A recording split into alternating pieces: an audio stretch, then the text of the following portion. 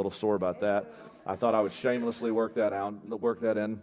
But so we're gonna kind of just steady the course here through 1 Corinthians, and I'm very excited about this book and the ability to take you through it and just share many great things with you. The name of this series is Church is Messy. I don't think we could come up with a more appropriate title for a series than just taking notice of the fact that church is messy. It's not supposed to be a sterile environment. I think we've sort of developed this mental imagery of church, that church is this place where only good people go, and the reality is there are no good people out there. As far as that goes, we're all broken. You know what I'm saying? Like, as far as being better, the one being better than the other, we're all jacked up. And so church isn't supposed to be a sterile environment. Church is not supposed to be a place, and again, I know we think this way because people say stuff like, well, man, if I walked in the building, the roof would fall in. Right? To which I always say, it hasn't yet, and you ought to see the kind of people that go to the Ridge. And we're still holding together. But anyway, we've developed this, this, I don't know if you call it a philosophy or just a mental image of what church is. And I think that's so far off to what the church is meant to be. The way Jesus designed the church, if you look at the people that Jesus called and ordained to church ministry, they were not the cream of the crop. He called fishermen. Simon Peter couldn't even keep his mouth shut half the time. He was always saying something stupid. Every now and then he'd the old blind squirrel finds an acorn every now and then, sometimes he'd say something good. But Simon Peter was always putting his foot in his mouth. And, but those are the kinds of people that Jesus uses. Jesus uses people who are real. And people who understand that the only good thing about them is the Savior that rescued them. And so that's sort of our theme around here. We understand that it's all about Jesus, and we want to magnify Him. So we're in 1 Corinthians chapter number 2. We're going to read the entire chapter. It's only 16 verses, but I want you to get the entirety of the context. So begin with me in verse number 1. Paul says, I, brethren, when I came to you, did not come with excellence of speech or of wisdom, declaring to you the testimony of God. For I determined not to know anything among you except Jesus Christ and Him crucified. I was with you in weakness and in fear and in much trembling. My speech and my preaching were not with persuasive words of human wisdom, but in demonstration of the Spirit and power, that your faith should not be in the wisdom of men, but in the power of God. So you'll continually see throughout chapter 2 that there's an obvious theme that builds, and that is the need of wisdom and understanding. As we look for God in so many different obscure ways throughout life, we find God often in the most reasonable of ways, and that is God speaks to us oftentimes through wisdom. We look for God in the mystical, and God does sometimes work in the mystical, doesn't He? But it's called supernatural for a reason. It's above the natural. It's not normal. It's not what we generally should look for. We find God often in very simple, pragmatic ways. The wisdom of God, the Bible says, is the principal thing. So Paul employs this notion, this concept in chapter 2, where he's telling us we need wisdom, we need understanding, we need to gain perspective, because whatever controls your mind controls you. So the way that you view life, the way that you view people, the way you view yourself, the way you ultimately view God is going to be very detrimental to how you behave and conduct yourself. And so Paul says you have to gain understanding. And so in verse number 6, he says, we speak wisdom among those who are mature, yet not the wisdom of this age, nor of the rulers of this age who are coming to nothing. Now, the intellectuals of the world claim to be just that, very superior intellectually. But the truth of the matter is, I've grown to the point in life, and I hope you have too, that I just don't trust what they feed me. You know what I'm saying? I think you should question everything. If you only knew how crazy my conspiratorial mind gets sometimes. But here's just a very basic reality. We can't even trust what the food that they give us. Right? I don't trust the FDA. This is not a soapbox, I promise you. But I'm just saying, when we bring this stuff into question, sometimes people go, well, I think we can. I don't trust anybody. And so we ultimately have to come back to the fact that God is the source of all true wisdom, and truth is founded in Him. And you can't understand truth and you can't have true knowledge if your basis is not the very knowledge of God itself. So Paul says we speak wisdom among those who are mature, yet not the wisdom of this world, nor the rulers of this world who are coming to nothing. Verse 7, but we speak the wisdom of God in a mystery, the hidden wisdom which God ordained before the ages for our glory, which none of the rulers of this world knew, for had they known, they would not have crucified the Lord of glory. But as it is written, eye has not seen, nor ear heard, nor have entered into the heart of man the things which God has prepared for those who love him. But God has revealed them to us through his Spirit. For the Spirit searches all things, yes, the deep things of God. Now, notice this question in verse 11. He says, for what man knows the things of man except the Spirit of man which is in him? Even so, no one knows the things of God except the Spirit of God. Now we have received not the spirit of the world, but the Spirit who is from God, that we might know the things that have been freely given to us by God. These things we also speak, not in words which man's wisdom teaches, but which the Holy Spirit teaches, comparing spiritual things with spiritual. But the natural man does not receive the things of the Spirit of God, for they are foolishness to him, nor can he know them because they are spiritually discerned. But he who is spiritual judges all things, yet he himself is rightly judged by no one. For who has known the mind of the Lord that we may instruct him? But we have the mind of Christ. So he asks a question in verse number 11, who knows the things of man except the Spirit of man which is in him? In other words, nobody really knows you like you know you, except for your spouse after maybe 20 years, right? But he said, who really knows you except for you? What man knows the things of man except the Spirit of man which is in him? And then he goes on to say, well, it's the same with God. Who knows the things of God? Who really understands God except the Spirit of God? Which seems virtually impossible then for people like you and me to really understand God, right?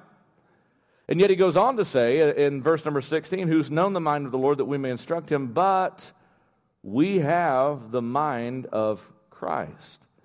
So there are things that we can understand. There are things about God that we can comprehend. There are things pertaining to the nature of God that we must know in order to truly know God. And so today I'm going to circle back. We began this 2 weeks ago, but we begin with the question, who is God, ... dramatic dot,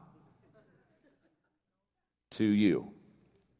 Who is God to you?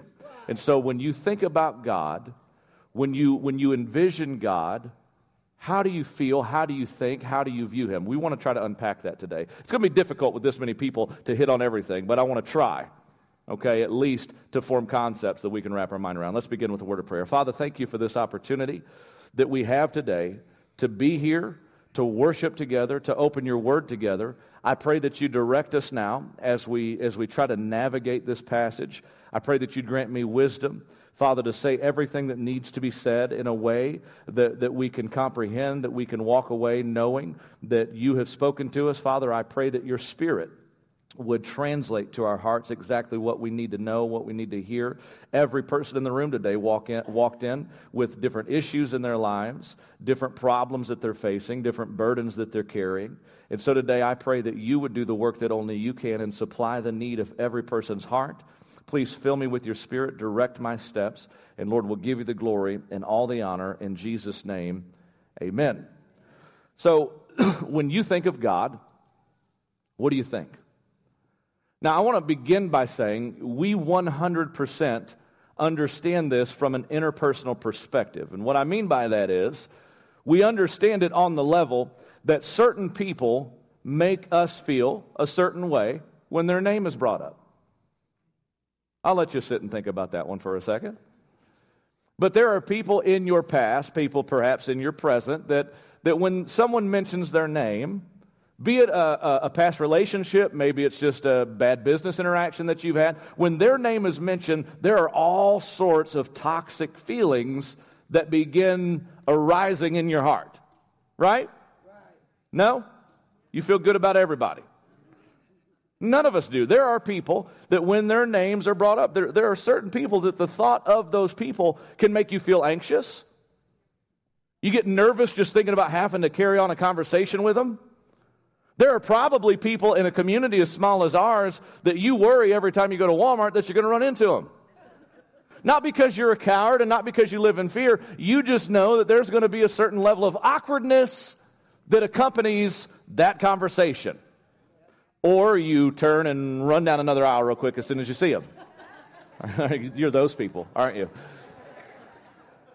So we get it, don't we? We get this. When we think about certain people, just the mention of their name can bring up feelings of anxiety, feelings of nervousness, feelings of trepidation. Other people, just being around them, just thinking about being around them can make you excited. I'm happy to see you, right?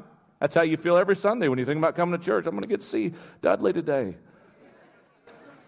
I hope you have that feeling of different people in your life that just mentioning being around them, hey, I'm going to get to see them next Thursday. And that brings up feelings of excitement. You know, you're going to have a healthy conversation. You know that they're not going to drag you down some rabbit hole of gossip or toxicity, but you're going to have some just healthy, strengthening, those types of people that we all like to be around. People that make you laugh, people that make you feel good, people who aren't always criticizing, not always cutting you down, but they're encouragers, they're exhorters, they strengthen you. Just being around them helps you. When we think of people, we know people like that. Often few and far between in reality. Am I right? But there are those people. There are those people that just make us feel happy. There are people that we dread because of the boredom that we're going to have to carry the conversation. And if you're like me, a guy who can't handle silence, I'm the type of person that being around awkward people makes me feel awkward, and I suddenly become awkward, and I make things more awkward.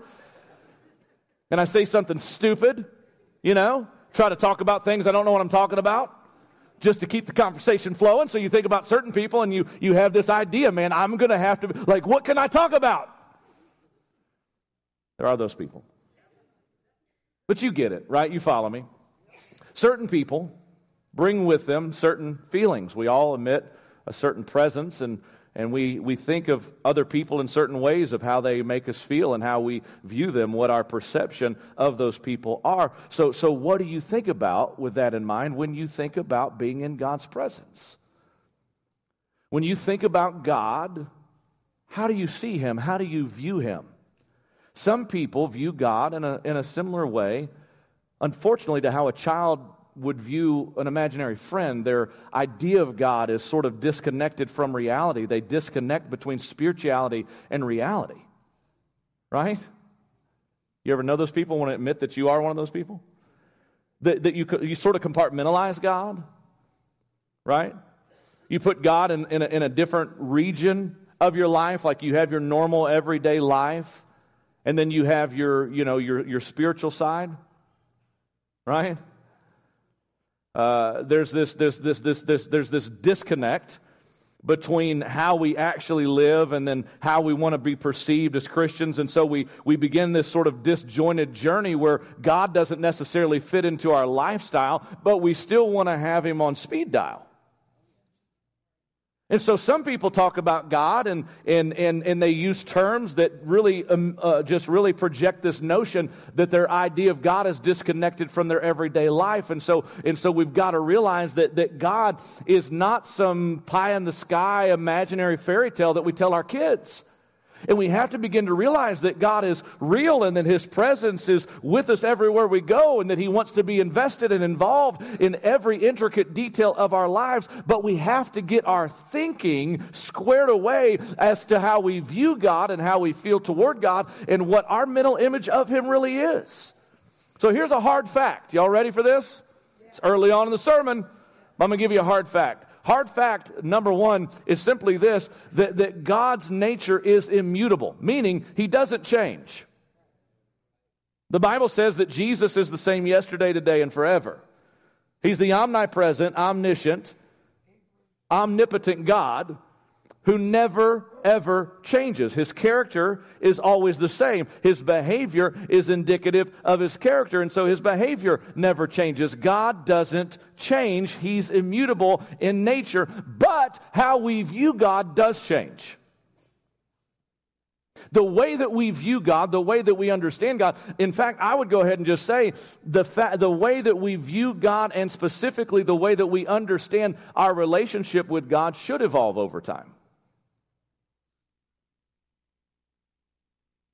The way you understand God should be changing for the better, should be growing. You ought to be getting to know Him on a deeper level. God ought to be moving from this far-off thought or this mental construct that you developed early on in life. God ought to be shifting from that to someone who is with you, who is deeply invested in every aspect of your life, your family, your business dealings. You ought to be viewing God on a deeper level now than you ever have before. So even though God never changes, our understanding of Him from the moment we meet Him until the day that we meet Him face to face should be growing and should be moving. And so, listen, you've got to learn to see God through the scope of Scripture and understand Him for who He truly is. Now, I used to understand God, I mentioned this before, as far as the way, remember I was trying to unpack, were y'all here for that sermon? I'm pretending like you were just here and you already know what I'm talking about. But I talked about how sometimes we view God through the lens of a religious institution. That was very much my view of God at one time. I used to see God through the scope of the rigorous church culture that I was a part of for years. And so within that culture, my relationship with God was constantly on trial. Y'all ever been there? If I had a good day, it's just the way that I would process things. If I had a good day, then surely God must have been happy with me. But conversely, if I had a bad day, then God must be upset with me about something. And it must be me. I must have done something wrong. Maybe this morning I didn't praise Him enough. Maybe I didn't pray enough. Maybe I didn't read the Bible enough. Maybe I didn't do something right. Therefore, my day was running into a tailspin and going in the wrong direction because God must be angry with me about something. I had a very convoluted view of God because on one hand, I did understand Him as a father. The Bible clearly says that He's our Father, that His Spirit from within us, when we put our faith and trust in Christ and the Holy Spirit comes to live inside of us, the Bible says His Spirit from within us cries, Abba, Father. And the Bible says in John chapter number 1 that as many as received Him, to them He gave the power to become the sons of God, even those who believe on His name. So I understood God as Father in that sense. But I also viewed Him as a father with intense standards. I viewed Him as a father who was very hard to please and one whose demand for justice outweighed His affection for me. That was clearly how I viewed God. My idea of God was based on, He's my Father, I'm His Son, but I also have to walk a fine line because my Father has strict rules, and He's such a just and holy God that His holiness, His justice, His thirst for equity and righteousness would surely outweigh His affection and feelings toward me. So if I was a good little boy, Daddy would be good to me. If I was a bad person, if I did bad things, if I slipped up, messed up, did something, I can't even think of anything bad. That's how holy I am. Think of something you guys might do. I don't know.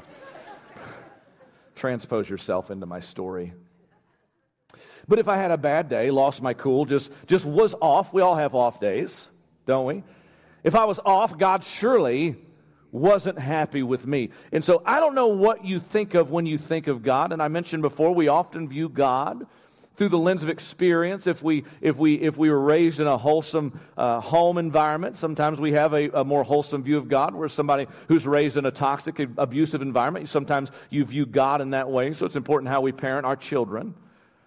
But at the end of the day, we all have to reset and come to Him with a clean slate and say, God, I want to know You for who You are.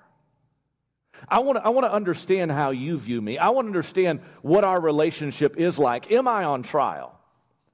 Am I constantly having to make sure that my good outweighs my bad? Am I consistently in this perpetual motion of trying to do right, not just because I want to be right or do the right thing, but because if I do wrong, surely Daddy is going to take me to the woodshed.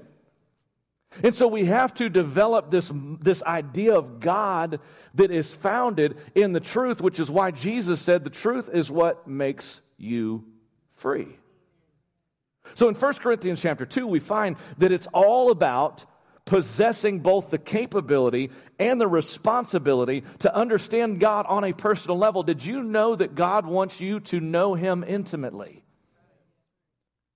God wants you to know Him on a personal level, so much so that he said of himself that there is a friend who sticks closer than a brother. God wants to be so intimately involved in every detail and every aspect of your life that you can share your deepest, darkest secrets with him, knowing that he loves you and he's going to guide you in the direction that's best for you. And so 1 Corinthians chapter 2 is all about both possessing the capability and the responsibility of knowing God on a personal level. And yet, it begins with Paul claiming that in his approach of guiding them to a better understanding of God, he would initially only focus on the cross of Christ. Now, I have found this a little baffling over time. That in 1 Corinthians chapter 2, Paul says in verse number 2, I determined not to know anything among you except Jesus Christ and him crucified. Now, how many of y'all, just be honest, you have more questions than that when it comes to God? See, unfortunately, as Christians, we've gotten to the point that we're scared to ask honest questions. But the reality is we all have questions about God. We all have big whys. We all have big situations in our lives that we look back on and we don't understand.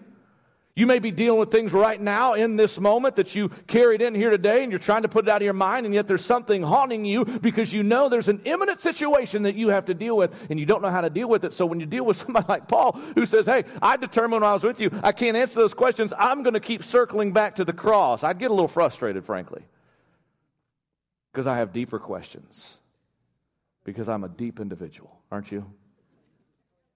The truth is, we sometimes can't see the forest for the trees, and I think that's what Paul was getting at.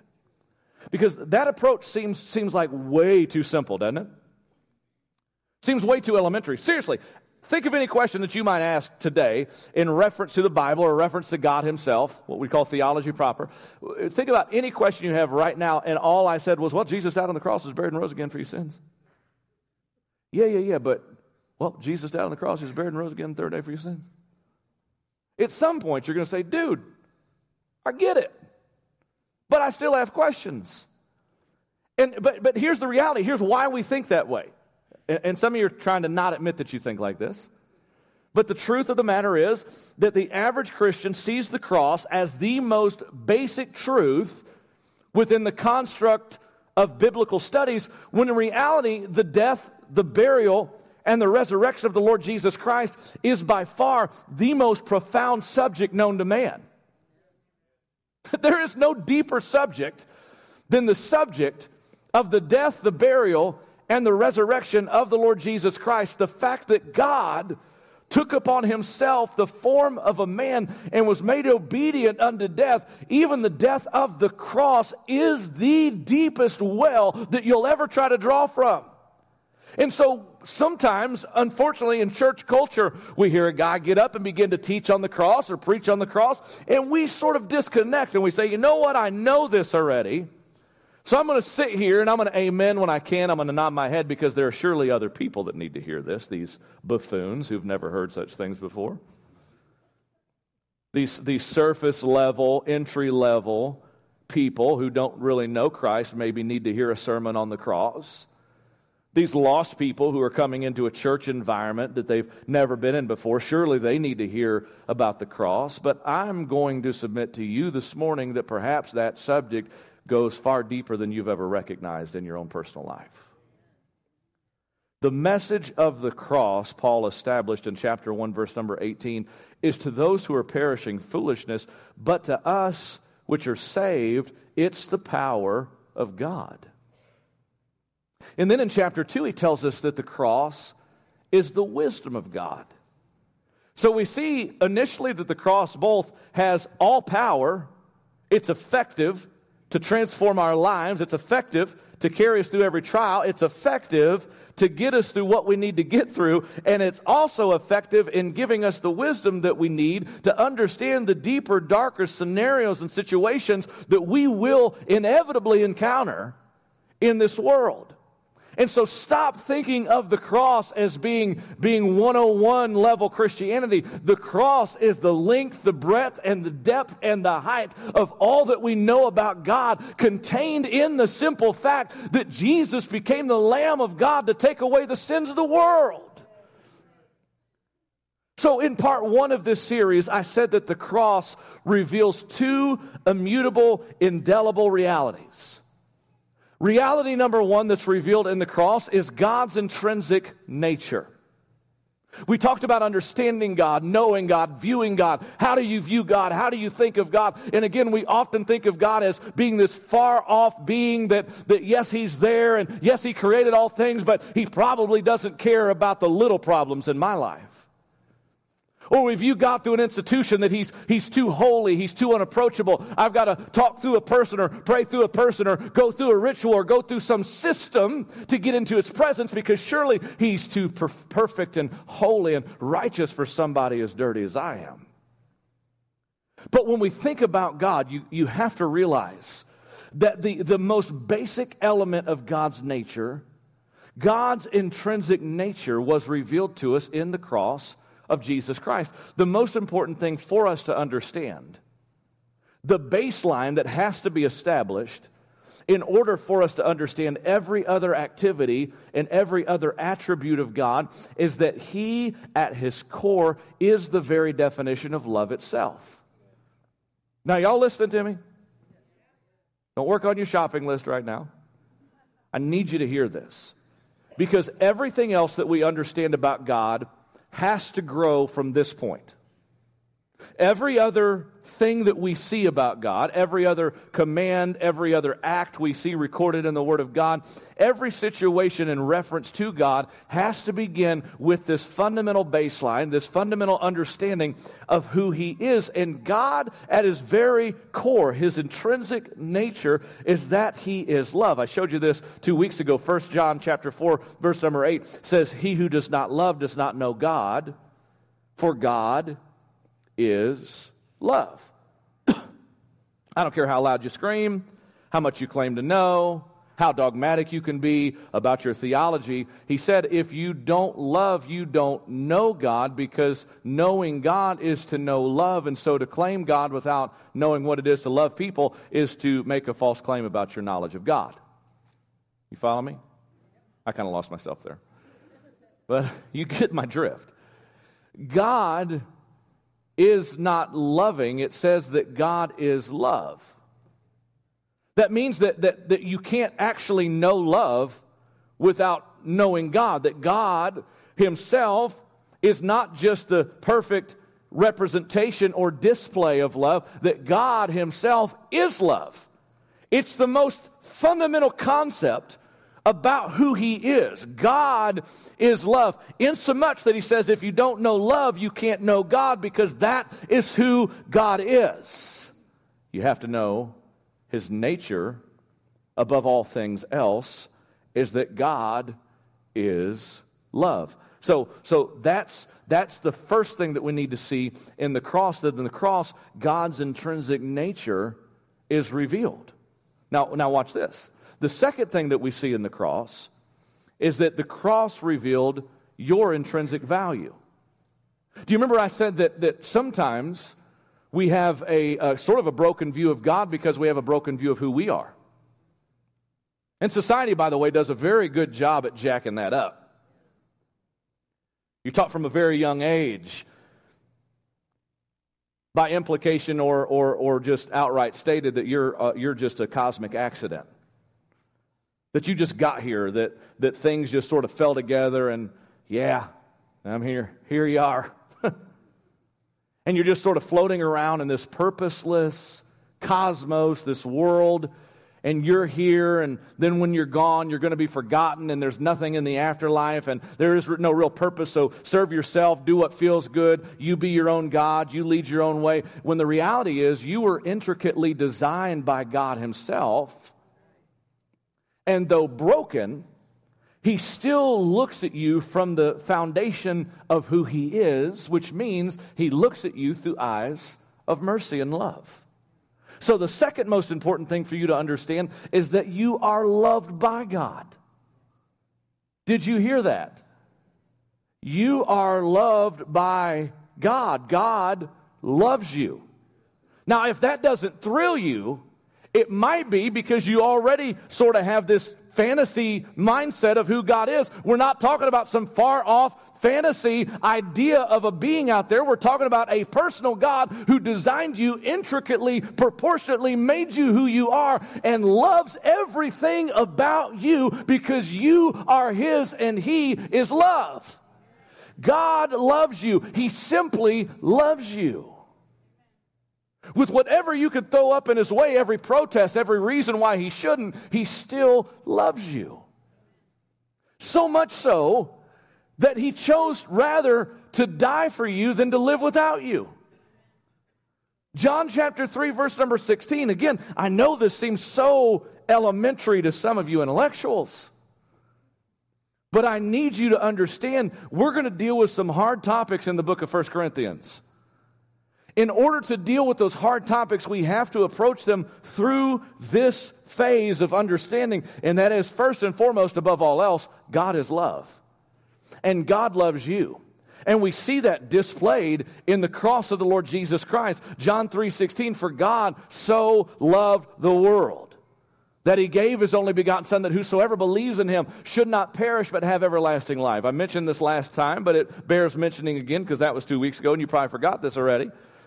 But we use the word so when we don't have words to express the way that we feel.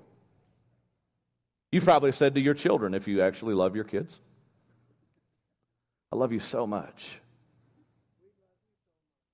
I love you so much. I don't know how to tell you how much I love you. Hopefully at some point you've said that to your spouse, baby, I love you so much. How much? I can't even put it into words. I can buy you things, I can write you poems, I can do nice things, I can pick up my underwear, but at the end of the day, there's no way that I can express my love for you, so I'm just going to leave my underwear on the floor and say, I love you so much, baby. But we use the word so when there is no other word in our mortal language that can describe the way that we feel. I find it intriguing that when God was describing His love for us, now think about this, the God of all gods, King of kings, Lord of lords, majesty of all majesties, when He was explaining Himself to us, how much He loved us, He reached a point where He said, you don't have the words for me to describe it. There's not a noun, there's not an adjective, there's no way that I can express my love for you. So when the Father wanted to tell us how much He loved us, He said, I just love you so much.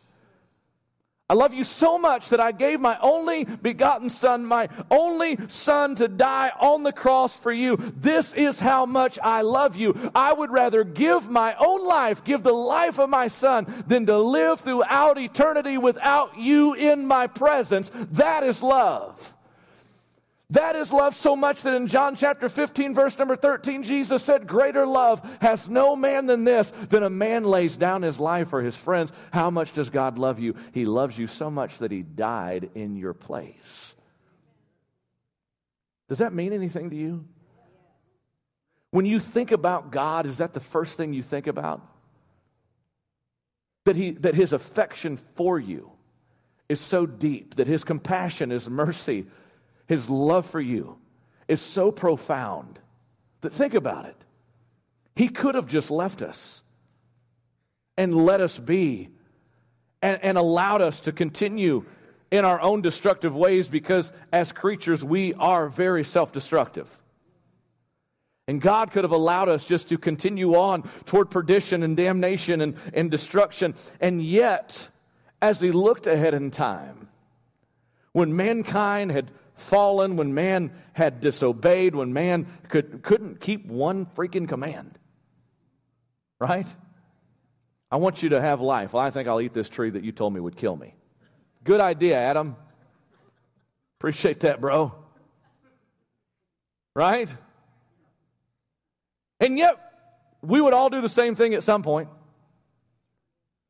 The Bible says that every one of us has turned to his own way. We all have made some decision at some point in our lives. We said, you know what, I think I'm going to do this on my own, Lord. You just stand over there in the shadows. I'm going to handle this. And we operate and we function and we make decisions that separate us from God. And yet God said, I'm going to be the one who steps in as an advocate and brings them back to me. I'm going to draw them back in. I'm going to pursue them. And in your course of destruction, whether it's today or whether it was 15 years ago, at some point in your life, God has intervened and God has stepped into your reality and told you with His heart and with compassion and mercy in His eyes, I love you. I have a purpose for you. I have a plan for you. And I don't care where you've been or what you've done. I want to heal you. I want to lift you up. I want to put you back together. And I want to take all the mess that you've made and turn your life into a message that's beautiful and glorious because I just love you that much. God so loved that He gave His only begotten Son. Are y'all getting nervous because you're getting the feeling that this is introduction and not sermon? Is that what's going on today? So hear me out. I'm actually not going to preach. I'm just going to give you the introduction and close. No, I'm dead serious. You ain't getting it. I can tell. You don't want the outline, so I'm going to just give you the introduction, but I need you to hear this next part. In Luke chapter 10, verse number 17, the disciples had been sent out, commissioned by Christ Himself, and He gave them His power in a unique way, unfounded, supernatural power through the Holy Spirit. God's Spirit was with them, and He commissioned 70 disciples, and they went out, and they were preaching, and they were healing, and they were casting demons out of people's lives. And it says in Luke 10, verse number 17, that the 70 returned with joy, saying, now notice this, Lord, even the demons are subject to us through your name. And He said to them, I saw Satan fall like lightning from heaven. In other words, big deal. You act like that was a problem. I saw Satan fall like lightning from heaven. He said, behold, I give you the authority to trample on serpents and scorpions and over all the power of the enemy, and nothing shall by any means hurt you. Nevertheless, verse 20, do not rejoice in this, that the spirits are subject to you, but rather rejoice because your names are written in heaven. Now, here is how profound this is. In effect, Jesus said to His followers, and ultimately to us, because it was written for our learning and admonition, the Bible says. Jesus effectively says, hey, look, things are good now, right? Things were great in that moment. They were excited. It was like everywhere I went, people were being healed, lives were being changed. I was seeing all these amazing results. Jesus said, time out. Don't get excited about that. And we all do, don't we? We all love to see the numbers. We all love when there's a lot of money in the bank. We love when everything's going well. But Jesus said, don't get excited. Don't rejoice about that, because this will change. You're going to face difficulties in this world. You will face hard times. By the way, again, that was a supernatural outpouring of God's Spirit. So Jesus said, don't put your stock in that. Don't pin your joy in that. Don't allow yourself to be mesmerized by the results. In this, don't rejoice, because hard times will come. You're going to suffer. You're going to fight battles, but you don't ever for a minute think that I have forsaken you. No matter what enters into your life, don't allow yourself to be manipulated and dictated by the atmosphere. Remember every single day, whether you're having a good day or a bad day, whether things are working out well or whether things are falling apart. He said, don't ever for a moment think that I have forgotten you or I have failed you. Your name is written in heaven. In other words, you are on my heart 24 hours a day, 7 days a week, and I will never leave you. I will never forsake you. You're going to make mistakes. You're going to make an absolute mess of yourself, but don't ever think I've given up on you. Here's where you find joy. Here's where you find real contentment, real peace, real happiness. You have to find your identity in the God who loves you. People are not going to love you all the time. Are you okay? I know it's difficult to understand. Sometimes people aren't going to like you. And so if you live for the adoration and the applause of people, then you will die in its absence.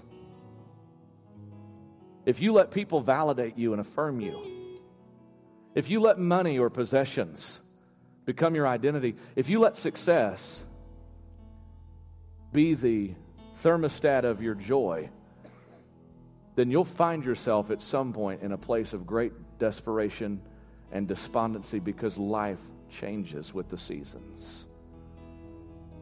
Life is temporary. Results are temporary. People are temporary. God, however, is eternal. And the eternal God, are you hearing me? Loves you infinitely with all your flaws. There's more to know. We're going to get into it. But the God who sees everything about you loves you in spite of, loves me in spite of me, looks beyond all of our faults, our frailties, the scars, the skeletons, the shadows. Everybody has a shadow that follows them. That thing that you don't like to tell anybody about. Those secrets that you want to keep to yourself.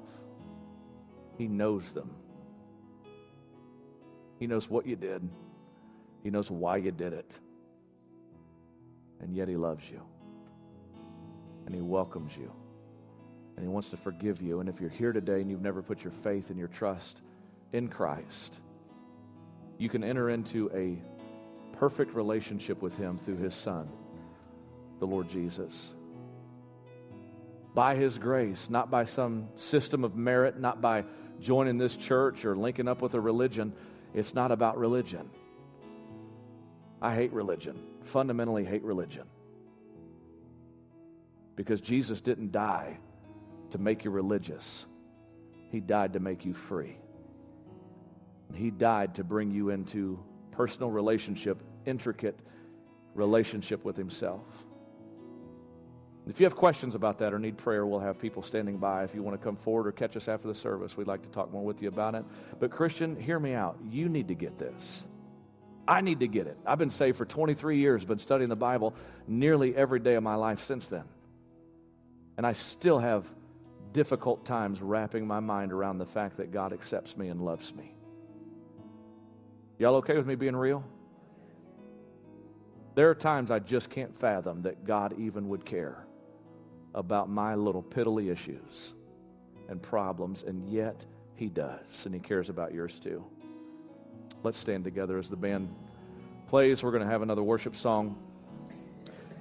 If you're one of the old regulars, you know how we roll this. There's no formal, customary thing that you need to do right now. If you want to sing with the band, you sing. If you want to sit and pray, you sit and pray. If you want to reflect, if you need to come forward and have someone pray with you, you can do that too. We just want you to do business with God. Father, in Jesus' name, I pray that you'd work in every single heart.